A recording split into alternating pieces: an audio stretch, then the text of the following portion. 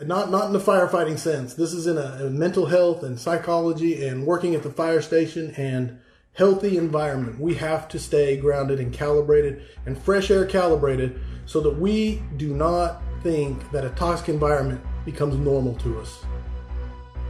Firehouse Vigilance presents The Weekly Scrap, a podcast dedicated to the never-ending fight against complacency.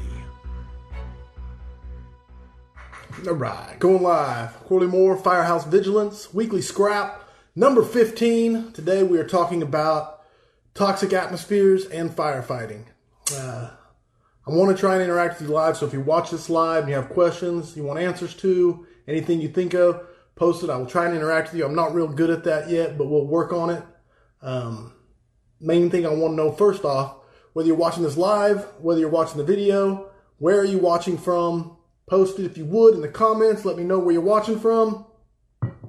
And with that, we'll get right into it. As firefighters, we work in some toxic environments. And I'm not just talking about the obvious black pumping smoke, high heat, low visibility conditions of a bad situation of a working structure fire, right? What I'm talking about is the stuff, not just the stuff we can look at and know instantly that's a toxic atmosphere. We don't want to breathe that. We want our SCBA. We want our breathing apparatus in place. We all know that we're not going to be breathing smoke. What I'm talking about is the toxic environments that we cannot see. Whether it be in overhaul, we try to avoid that stuff that can kill us in the short term and the long term. The toxic atmosphere, that's what I'm talking about. The stuff that we can't see, the odorless, the tasteless, the stuff that can be ready to explode in a nanosecond.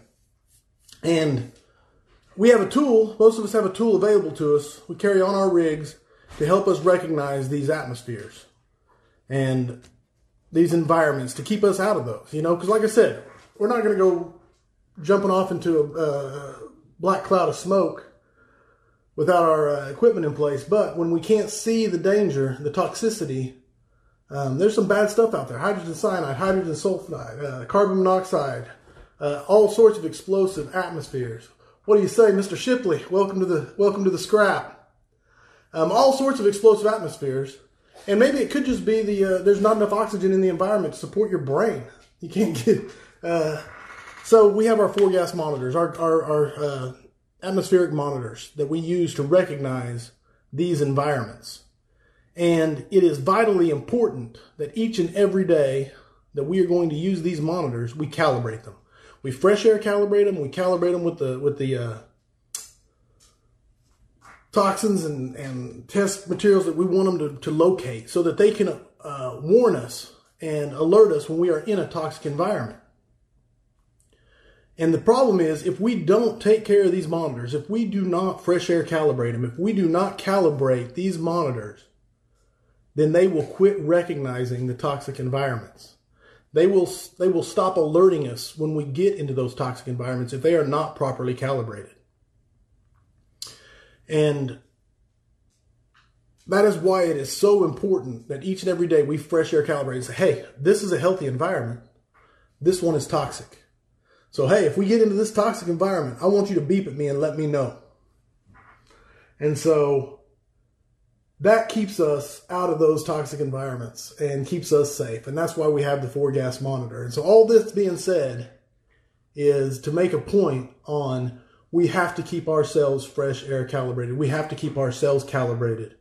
And I'm talking about in a toxic environment because not in the firefighting sense. This is in a mental health and psychology and working at the fire station and healthy environment. We have to stay grounded and calibrated and fresh air calibrated so that we do not think that a toxic environment becomes normal to us.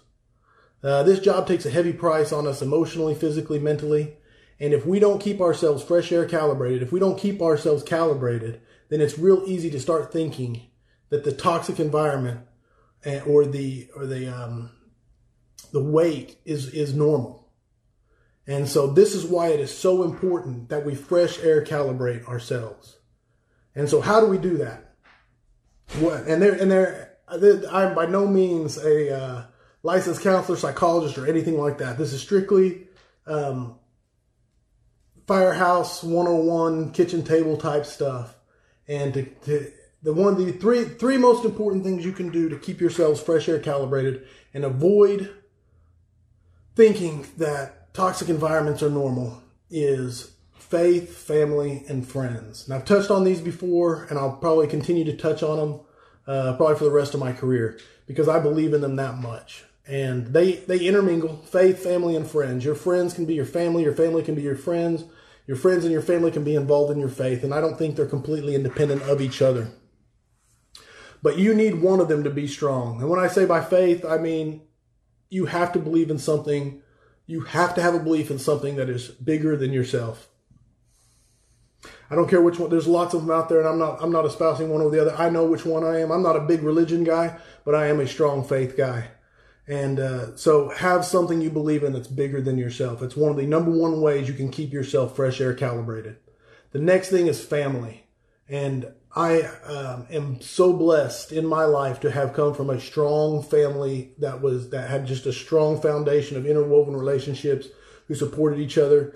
And not only that, but strongly based in faith. My father is a preacher, and so that has a lot to do with our family being so tightly bound together.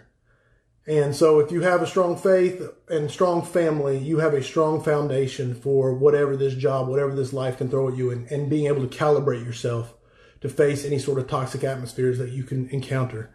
And the final of the three is friends. So faith, family, and friends. And I'm talking about friends that they can be in the fire service, they can be outside the fire service, but they can help ground you. And like I said, calibrate you for the toxic environments that you can face in this job. And again, no one willingly, bear with the analogy, walks into a toxic environment without their SCBA in place. If you know it's there, you're going to put your armor on. You're going to protect yourself.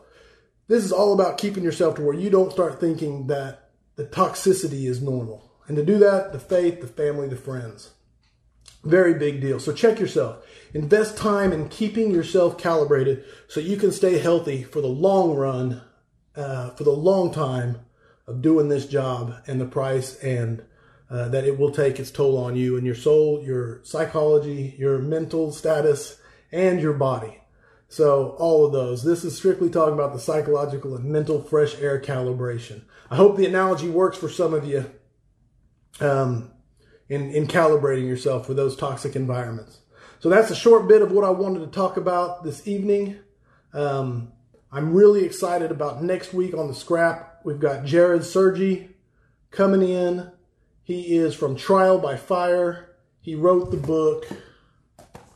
Just came out. No Nonsense Leadership. I know it's backwards. This is a fireman. This is a firefighter who wrote a book on leadership for firefighters. This is literally no nonsense. There's no frills, no fluff. This is strictly meat. It deals with everything from team building to trust building to discipline to communication. I'm almost done with it. I'm excited to finish it up, probably tomorrow. A great book. I can't, if you are a new company officer, I cannot suggest a better book that is easy to read and quick read that will get you the fundamentals of being a company officer.